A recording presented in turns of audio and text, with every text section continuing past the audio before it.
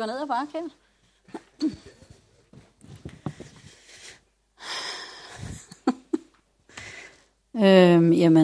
Tak for invitationen allerførst.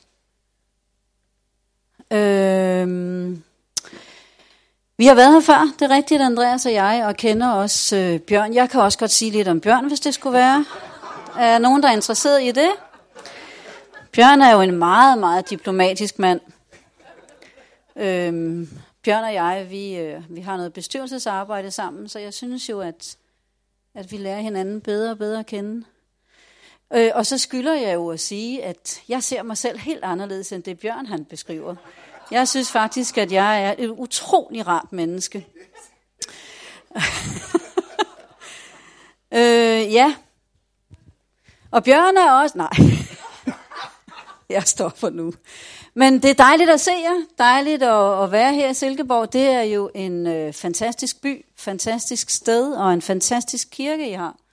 Så jeg siger tak igen, fordi at, det er sikkert ikke jer, der inviterede mig. Det har I nok ikke haft indflydelse på. Men nu er jeg her. Fordi der er nogle andre, der har gjort det.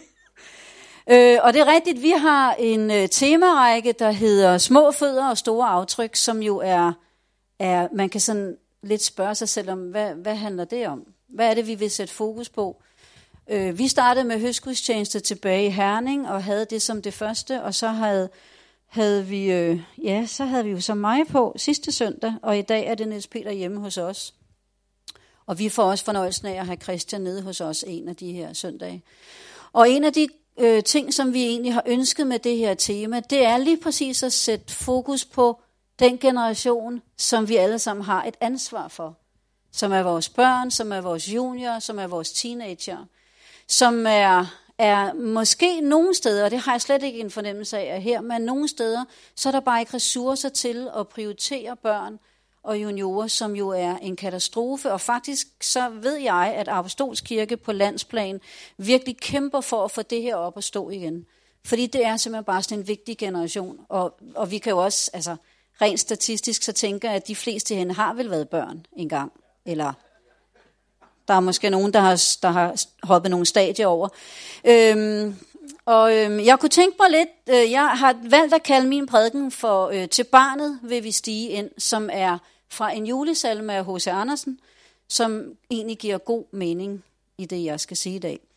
Men jeg vil lige starte med at tage nogle små ting her, som børn siger. Og måske er der nogen af jer, der har læst det her før. Guds mor hedder Gudmor. Hun er mor til alle hans børnebørn, Moses, Jesus og julemanden.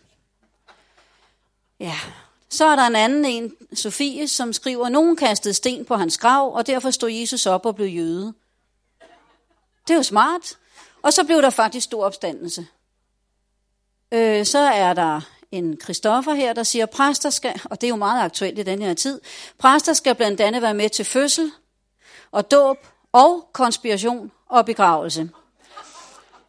I virkeligheden så er jeg mest glad for, at præster ikke er med til fødsler. Det er bare nødt til at sige. Det der med konspiration, det er okay, det behøver ikke være en del af. Men lige frem at have en præst med til sin fødsel. Med mindre det er faren naturligvis, men altså, jeg er da glad for, at det ikke er en del af præstetjenesten at dukke op til fødsler i kirken.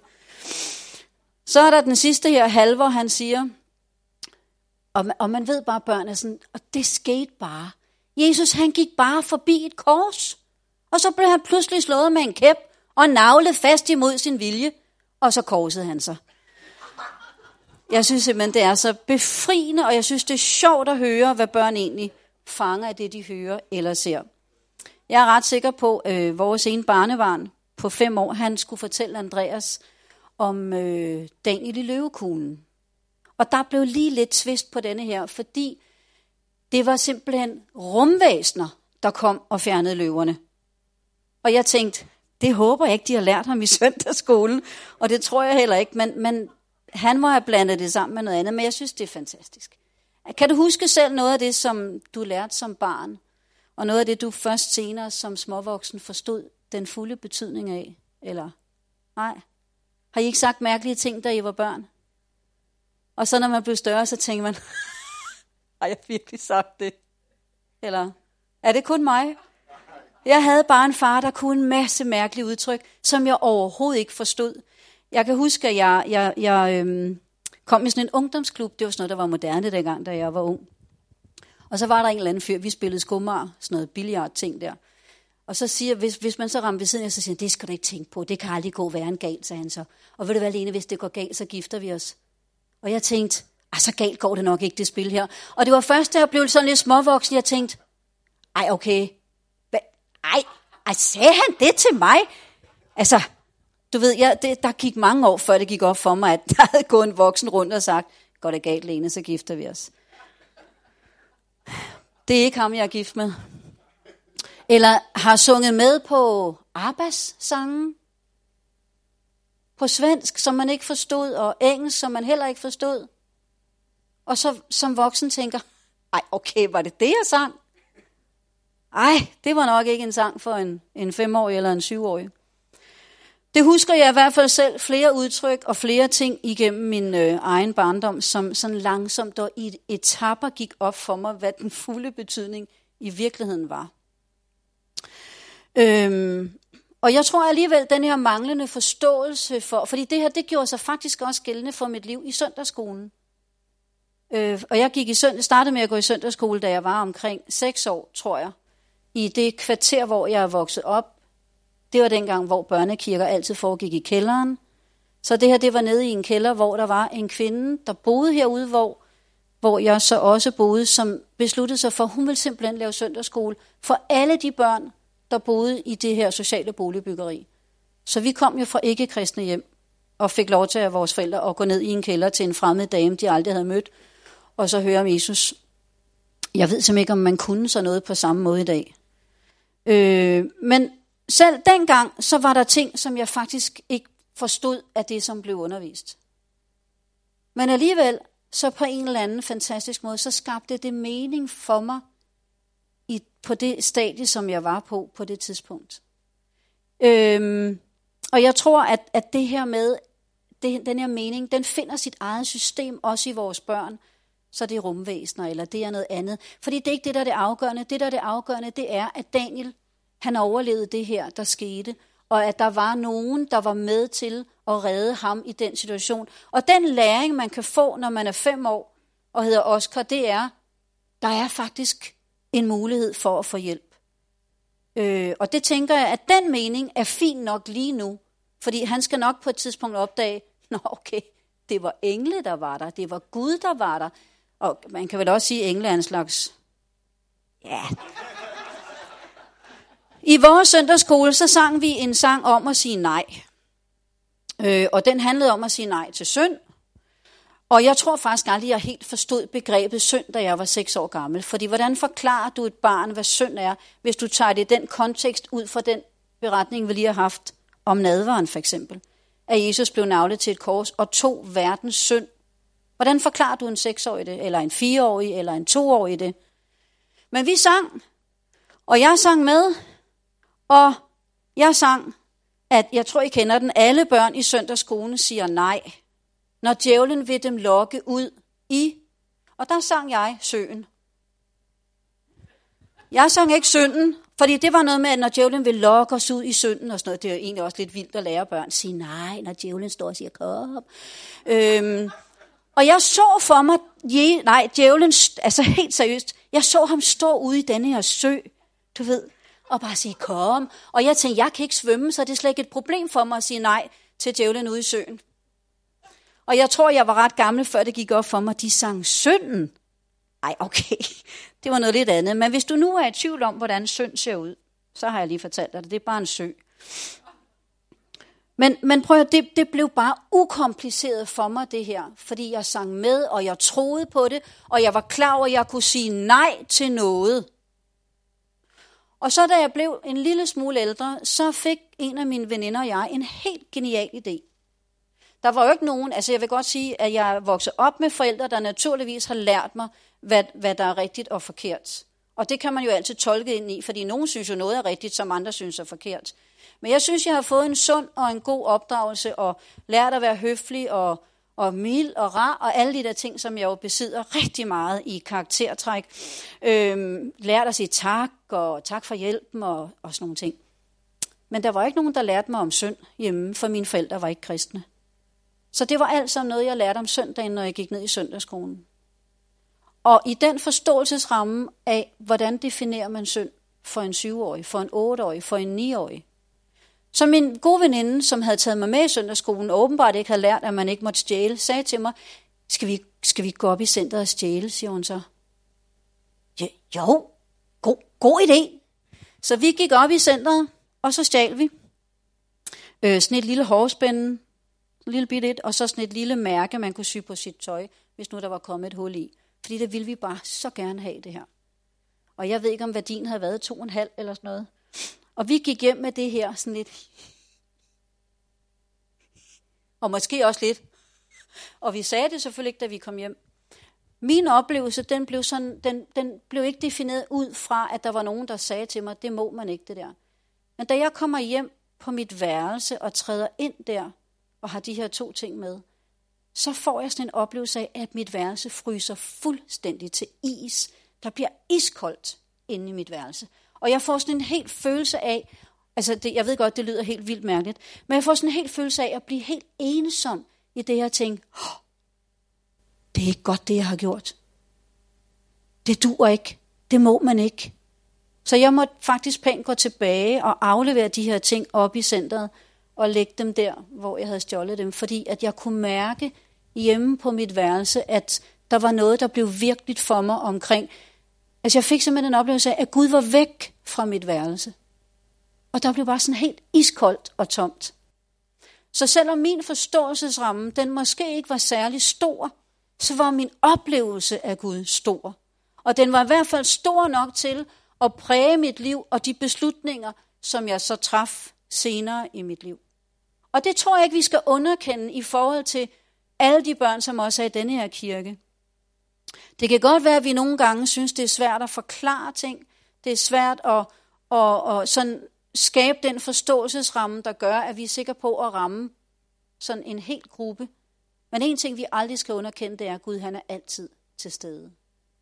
Og Gud han er en virkelig Gud, også for børn.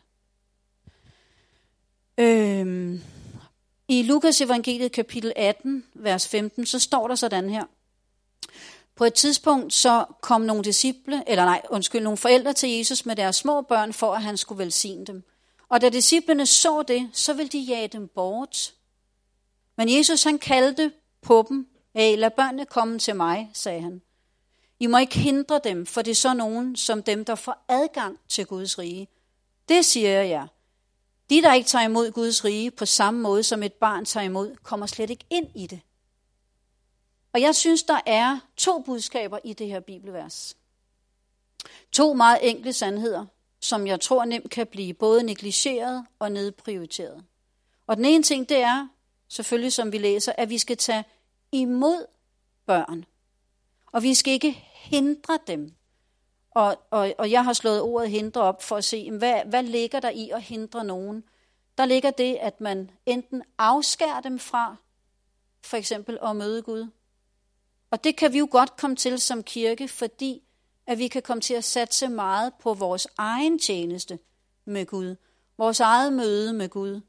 Vores egen udtryksform i forhold til Gud. Så kan vi godt afskære børn fra det, fordi det bliver på et niveau, hvor de slet ikke kan være med. Og nu mener jeg jo ikke, at vi skal køre søndagsskole herinde. Det er ikke det, jeg siger. Men vi skal være opmærksomme på ikke at afskære dem fra muligheden for faktisk at møde Gud. Og en anden ting er, at vi skal heller ikke besværliggøre det. Du må gerne komme med i kirke, men du skal ned af kælderen og hen ad en gang og ind i det bagerste rum til venstre, hvor der for øvrigt også er helt vildt koldt. Og nu er det jo ikke sådan i dag, men sådan var det, da jeg voksede op. Og jeg tror ikke, det var ond vilje, for jeg tror, det var et forståelsesproblem omkring, hvor vigtigt det her det er, at børn lærer, at Gud han er en virkelighed. Andreas og jeg har været på utrolig mange lejre igennem vores liv som medarbejdere. Og noget af det, der var mest sørgeligt, det var, når man sad med børn, der fortalte, men det her, min mor og far, de beder aldrig sammen med mig derhjemme. Eller min mor og far, de læser aldrig Bibelen for mig derhjemme. Så deres møde med Gud, det var altid i kirken, i søndagsskolen eller i juniorklubben. Og det er jo sørgeligt. Og børn læser jo rigeligt i dag. Alle mulige andre steder. Og hvis der er noget, der skal præge vores børn, så bør det jo være Gud og Guds livet. Det levede liv, de ser gennem os som voksne og som forbilleder. Så vores fornemste opgave, det er at tage imod børn og ikke besværliggøre det og møde Jesus. Der står også i Salmernes bog, og den er der ikke bare roligt, det ved jeg godt, den ikke er, fordi at vores fyr hjemme i kirken, han sagde, hvis jeg skal sætte alle de slides op, som du har lavet, så er det en i minuttet, Lene. Okay, så det er måske lidt overkill, så vi tager en hver andet minut. Men i salme 78, vers 4-7, er der nogle helt klare retningslinjer. Jeg læser det ikke, fordi tiden den er også lidt imod mig. Men gå hjem og læs det selv om. Den anbefaling, der ligger i selv at give denne her oplevelse af Gud videre til den næste generation, som så giver det videre til den generation, der endnu ikke er kommet. Det vil sige, så der ligger et ansvar i at træne vores børn i, og selv blive forældre en dag, og have lyst til at give noget videre omkring Gud. Jeg har selv arbejdet med børn, siden jeg var 14-15 år. Og det var faktisk primært min søndagsskoleleder, som fik mig engageret i det. Jeg synes, det var angstprovokerende. At nogen, der har prøvet at tale til børn, der bare sidder, du er kedelig. Har I prøvet det? Er det ikke snart færdigt? Og man tænker, du er snart... Nej, det tænker man selvfølgelig ikke. Men det er angstprovokerende at skulle stå foran sådan en flok teenager, der bare ser ud som om, at det værste, de ved i hele verden, det er folk, der er ældre end dem selv. Og når man siger hej, men jeg er bare nødt til at sige, det er bare facade, fordi de har rigtig meget lyst til mennesker, der involverer sig i deres liv. Og de har ikke brug for folk, der er sådan, og taler deres sprog, og du ved, og kører ned. Der tror jeg bare, de tænker, prøv lige at lade være med det der, mor, det er jo pinligt at have dig med i skole, altså. Ja, det er mine kammerater, det er ikke dine, ikke også? Så det er jo noget med at finde et leje, hvor vi skaber en naturlighed omkring det her, og være sammen med vores juniorer og teenager og vores børn. Og selvom jeg synes, det var angstprovokerende at stå foran sådan en flok søndagsskolebørn, så den leder, som jeg havde, hun troede virkelig på de gaver, som jeg havde i mit liv. Hun lærte mig at spille guitar, det var sørgeligt. Og hun lærte mig også at synge, og det var heller ikke kønt. Men hun var ligeglad. Og vi sang, og vi spillede guitar, og der var ingen, der sagde til os, ved du hvad, I skulle prøve noget andet. Blackman, han havde sagt, at der må være nogen, der har svigtet igennem jeres liv, siden de ikke har fortalt jer, at I ikke kan synge. Men det gjorde hun ikke, fordi det var vigtigt. Så stod vi der og sang, og de der børn sad og tænkte, men vi gjorde det, og vi gjorde det af, at du ved, vi synes selv, vi var helt fantastiske. Det var mig og min nabo for øvrigt. Men denne her kvinde, Lilian, hendes hjem var fuldstændig præg af, at hun brændte for børn.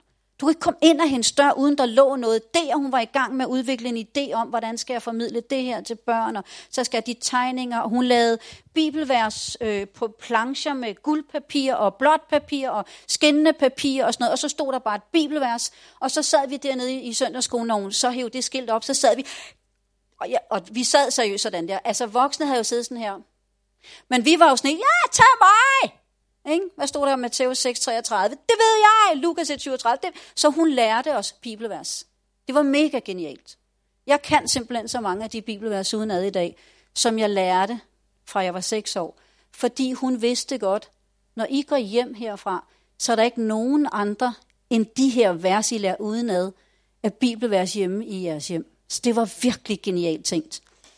Og jeg er ret sikker på, at min søndagsskoleleder, jeg er ret sikker på, at den kirke, hun var en del af, synes, det var helt okay, hun havde den her sidebeskæftigelse, og tog så alle de her børn ud i det der boligkvarter, mens de var i gang med at bygge rigtig kirke. Du ved, sådan for de voksne, og det her med, at vi skal nå, og sådan nogle ting. Og statistikker viser bare, at hvis vi vinder børn, når de er små, så er det meget nemmere for dem at blive ved med at bevare deres tro på Gud. Og jeg ved fra mit eget liv, hvad det har betydet for mig at have taget imod Jesus, som jeg var 7 år, da jeg tog imod Jesus. Og jeg kan også godt sige, at forståelsesrammen for, hvad det betød at tage imod Jesus, ville være anderledes, end hvis det var i dag, og jeg blev præsenteret for det. For jeg tror ikke, jeg forstod den fulde betydning af det, men jeg kunne mærke indeni, det her, det har jeg brug for. Jeg simpelthen brug for at bede Jesus om at komme ind i mit liv. Og det gjorde jeg. Og jeg tror, det har været med til at præge mit liv i så mange retninger, også i valg, som jeg har truffet, da jeg så blev ældre. Jeg har faktisk levet et forholdsvis kedeligt liv, hvis du sammenligner det med folk, der har været ude og alt muligt andet. Og det tror jeg, at Lilian nu var med til at præge. Så vores ønske, forhåbentlig i kirkerne, det er at bygge en børnekirke i børnehøjde. Vi ønsker ikke at præsentere en Jesus i børnestørrelse, men en Jesus i børnehøjde, fordi at vores børn fortjener det. Det næste i det her bibelvers, det er at blive som børn. Og der bliver den straks en lille smule sværere, for vi kan alle sammen være med på, at det er fint at tage imod børn. Og særligt når man er bedsteforældre, fordi så kan man altid sende dem hjem, når de bliver lidt bøvlet, ikke? Nu skal du hjem til din far, kan jeg mærke. Nu er du træt og sulten, var. Jeg tror, din mor er på vej. Men hvis vi skal kigge på det her springende punkt med at blive som børn selv, den er straks sværere. Fordi, hvordan tager børn egentlig imod? Børn tager jo imod med begejstring. Når du skal bruge nogle frivillige i kirken, og du siger, jeg skal lige bruge 3 børn heroppe på scenen.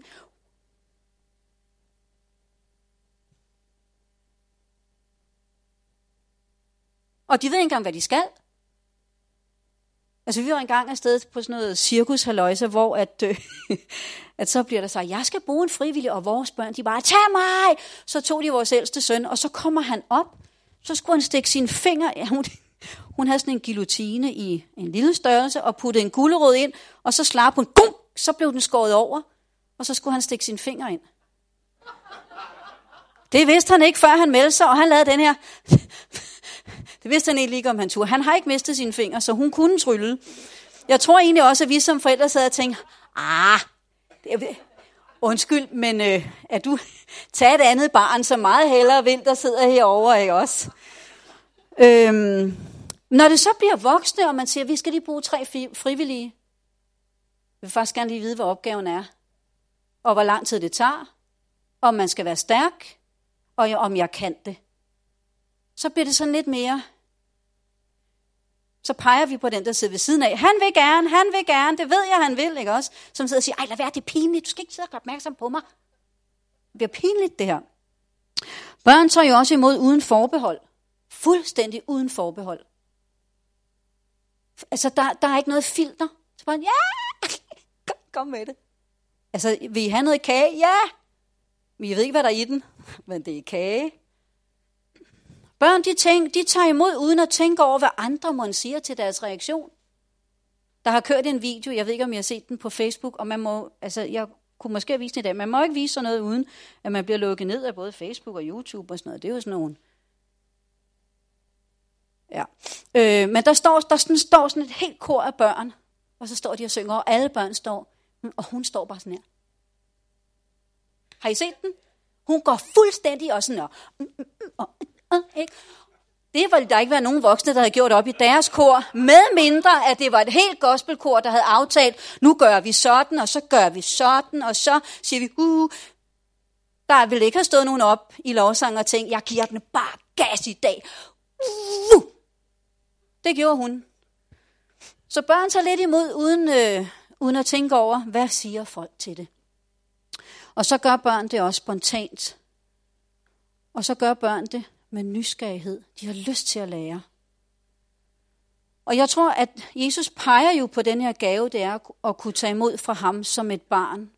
Og ved du hvad, det er fordi, det er virkelig en gave at kunne tage imod fra ham som et barn.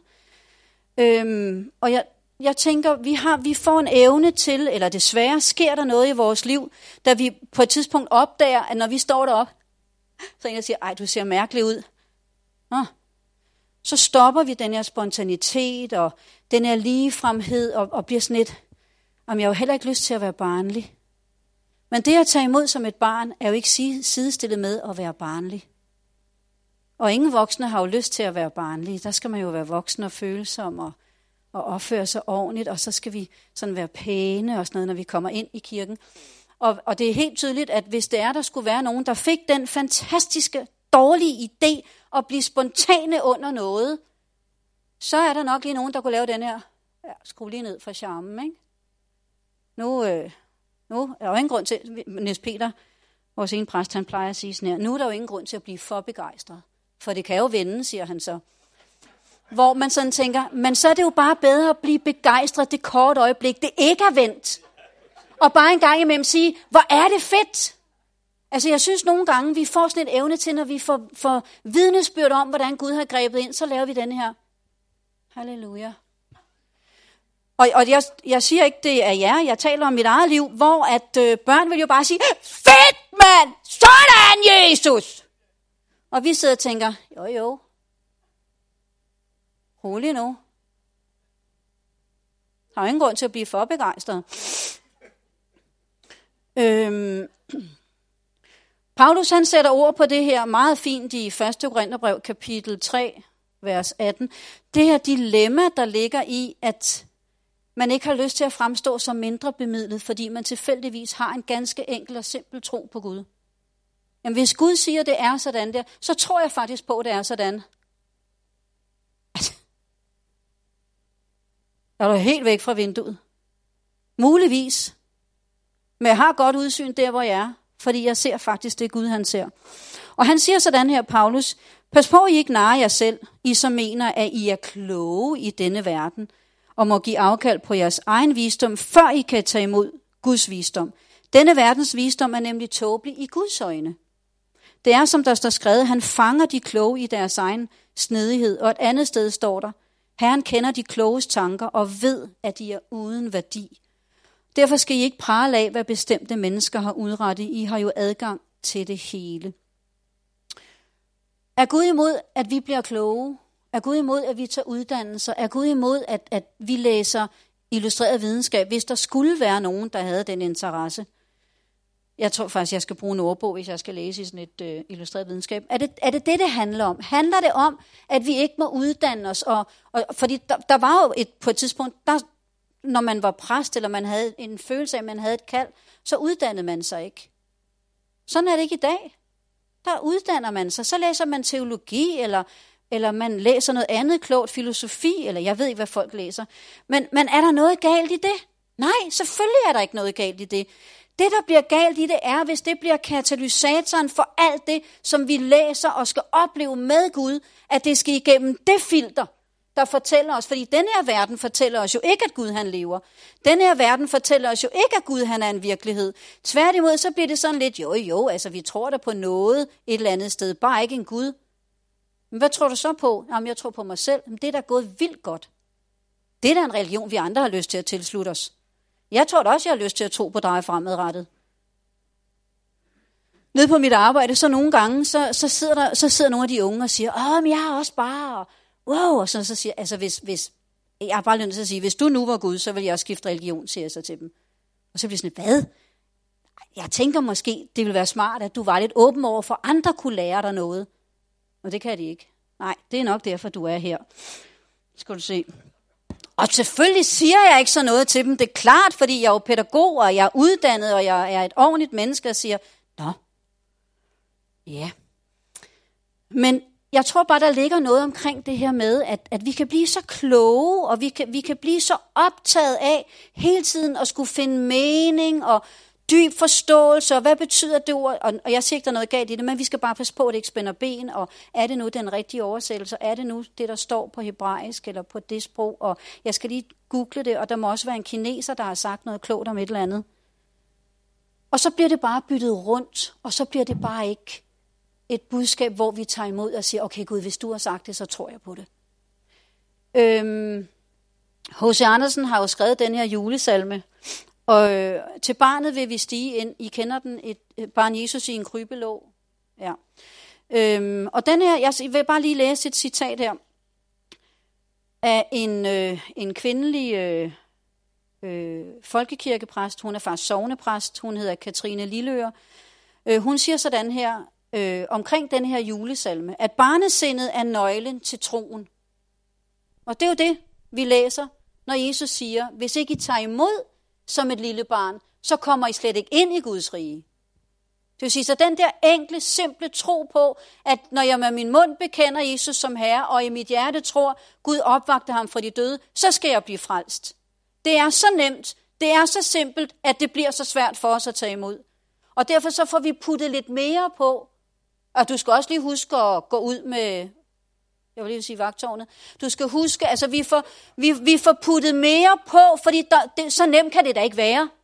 Det er jo ikke så enkelt det her, at vi bare kan bekende os til at blive frelst. Nej. Du skal huske at bede. Du skal huske at gå i kirke. Du skal huske at blive en del af noget for, og så lægger vi til. Og så gør vi det svært. Det er bare ikke det, Jesus han siger. Og det er ikke det, Paulus siger. Og det er ikke det, nadveren den siger. Hun siger så, at barnesindet er nøglen til troen. Og det er centralt i H.C. Andersens forfatterskab og i hans julesalme, Barn Jesus i en krybelå, der længe var elsket, men først kom med i salmebogen i 2003. Det er fordi Andreas sagde, at jeg havde sagt 1800, men det passer ikke. Det var helt afgørende for H.C. Andersen at tænke på, at Jesus er i dalen, at han er i den mørkeste stald, og han blev født som den mest hjælpeløse skabning, et barn, der simpelthen er født til at blive elsket. På den måde viser Andersen, at vi deler barnekår med frelseren, og det betyder, at vi er i en ren modtagersituation i forhold til Gud. Og det kan være en trøstende tanke for det voksne menneske, at tænke på, at Gud stadig ser os som sine børn, siger hun. Og så tilføjer hun, H.C. Andersens pointe er derfor ikke, at vi skal blive barnlige, men at vi i forhold til Gud er som børn, der er fuldstændig afhængige af at blive hjulpet og blive fundet, hvis vi forvilder os væk. Det er så simpel og enkel en tro. At Gud, jeg har brug for dig, jeg er afhængig af dig. Og måske er det det, der ligger i at tage imod som et barn, at vi erkender, vi kan ikke i egen kraft, vi har brug for Jesus. Vi kan ikke selv. Og jeg ved, at der jo er folk, som siger, at prøv at høre, jeg har jo ikke lyst til at være et svagt menneske, så derfor vil jeg ikke tro på Gud. Det er svagt, det er som at have en krykke, er der nogen, der siger. Men jeg går hellere med krykker og er afhængig af Gud, end jeg prøver at få mit liv til selv at hænge sammen. Og jeg tænker, jeg vil hellere invitere Jesus indenfor i det, der er svært, end jeg vil holde ham udenfor og prøve at løse det selv, og så komme og præsentere for ham, hvad han kan velsigne, at jeg har prøvet at løse. Nogle gange tror jeg bare, at vi gør det den modsatte vej. Det ved jeg selv gør. Jeg har sådan lidt en evne til, hvis der er noget. Jeg tror faktisk, jeg er meget simpel i min gudstro. Og lidt sort-hvid nogle gange. Altså enten er det... Løfter du din hånd der?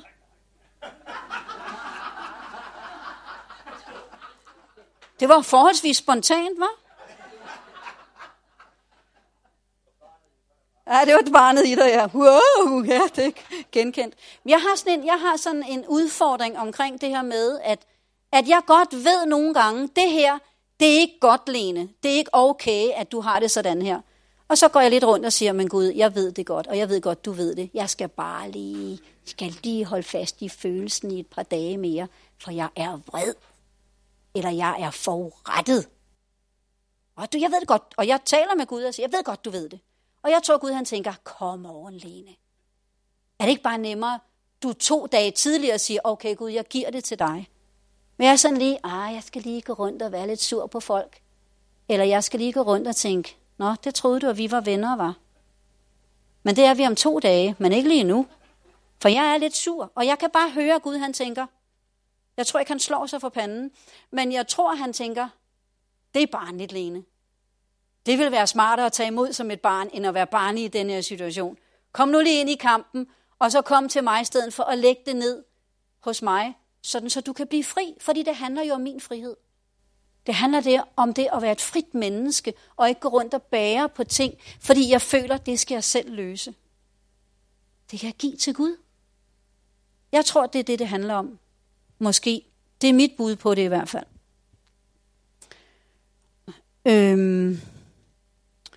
Og så en sidste ting her. Når det er, at Andreas og jeg talte om det. Jeg har en meget klog mand. Det var indøvet. Det passer ikke. Men det kom helt naturligt, ikke? Og uden forbehold og sådan noget. Jeg kan godt mærke det selv. Måske var det en åbenbaring. Men en af de ting, som Andreas han nævner, da vi taler om det her med at tage imod som et barn, så siger Andreas noget meget, meget rigtigt i det, at når vi tager imod børn, altså børn her omkring os, og er villige til at investere i dem, så tager vi jo faktisk også imod barnet i os selv. Fordi vi er jo nødt til at forstå Gudsbegrebet og Bibelen sammen med barnet på det niveau, hvor de er. Og på den måde kan det jo blive virkeligt for os selv på en ny måde, igen og igen og igen. Så lad være med kun at hænge ud med jævnaldrende. Prøv at møde nogle børn indimellem, der siger, og så kom der et rumvæsen. Er det ikke vildt? Det er helt... Vores andet barnebarn, da vi havde gudstjeneste, han blev ved med at sidde og spejle sig i. Andreas og jeg, vi sad og grinede under vores høstgudstjeneste. Vi synes, det var vildt sjovt. Det var mig, Britt Drev, så I kan regne ud, det var sjovt, som talte om at bære frugt. Og hver gang vi grinede, så vendte han sig om. Så kiggede han på, så gjorde han sådan her. Hver gang. Og vi sad så og tænkte, hvad sker der for drengen? Men han spejlede sig. Og så siger de til ham, hvad hedder din far? Han hedder Papa, sagde han så. Så der var faktisk ikke nogen, der vidste, hvem hans far var i salen, fordi det var bare sådan, men det hedder han jo. Og det er jo det, der er så fantastisk ved det her. Så når vi tager imod børn, når vi er nysgerrige sammen med børn, så tror jeg, vi bliver nysgerrige selv på, hvad betyder det her egentlig for mig? Jeg ved ikke, om der er noget som helst af det, der giver mening. Og jeg vil også godt sige, at den her opgave er jo en... Det ender med, at jeg går med jeres lovsang. Det er jeg virkelig ked af. Men så kan I jo synge min prædiken. Det kunne det også være. Det kunne faktisk også være lidt anderledes spontant. Men jeg kunne tænke mig, at vi bad sammen omkring det her med at bevare denne her spontanitet i vores eget liv. Og jeg siger jo ikke, at spontanitet ser ens ud. Altså, jeg er født og opvokset i København, og min spontanitet er ret skræmmende for nogle mennesker, fordi jeg kommer til at grine meget højt, og måske også for højt. Og jeg har stoppet med at tænke over, om folk synes, det var for højt at lave, ikke den der længere. Man tænker, okay, det kunne høres på videoen, det var lidt ærgerligt, men altså, undskyld. Fordi det er spontant nogle gange, når jeg griner. Jeg prøver virkelig at leve et liv, hvor jeg ikke bruger så meget energi på at overveje, hvad folk tænker. For jeg tænker, hvis jeg gør noget forkert, så må de gerne komme og sige det til mig. Fordi så er jeg villig til at arbejde med det. Men jeg vil gerne bevare denne her nysgerrighed, denne her spontanitet, denne her evne til at tage imod som et barn i mit eget liv. Og tage imod med glæde, med taknemmelighed, med alt hvad der er. Når lovsangerne, som har spredt sig rundt i salen, når I står heroppe, ikke også? Den gave, det er, at I kan stå og formidle Gud til os andre, og vi sidder og tænker, det er godt, det ikke er mig, der står deroppe, for så vil ingen kunne synge med.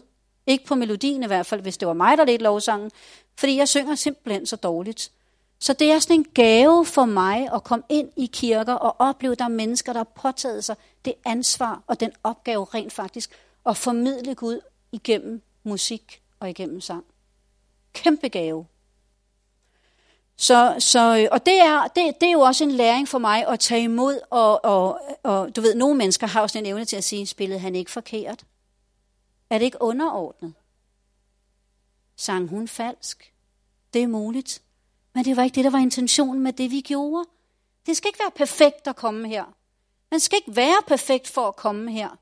Man skal have lov til at være på vandring. Men lad os bede sammen. Lad os bede om, at...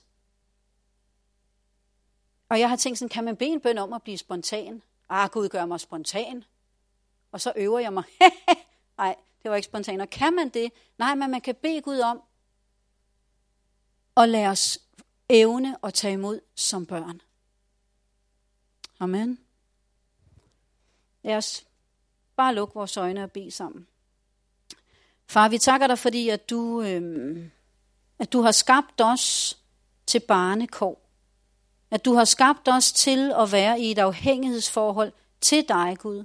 Og tak, fordi vi ikke skal skamme os over, at vi har brug for dig.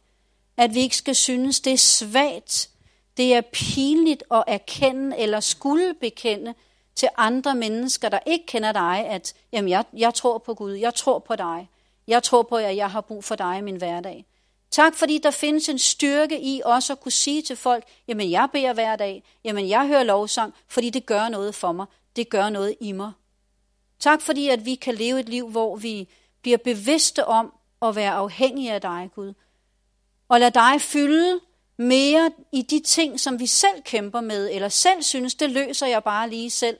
Jeg tager det på egen hånd, og jeg prøver lige først, før jeg går til dig, Gud. Lad det være vores første beslutning, det er at sige, ej, det må du kunne løse, Gud. Ej, Gud, det her, det kender jeg simpelthen ikke. Det er svaret på. Og jeg ved, Gud, at vi kan stille, du har mange flere svar, end vi kan stille spørgsmål. Så tak, fordi at vi kan gøre os afhængige af dig, også denne her dag, og fra denne her dag, og sige, Gud, vi vil tage imod som børn.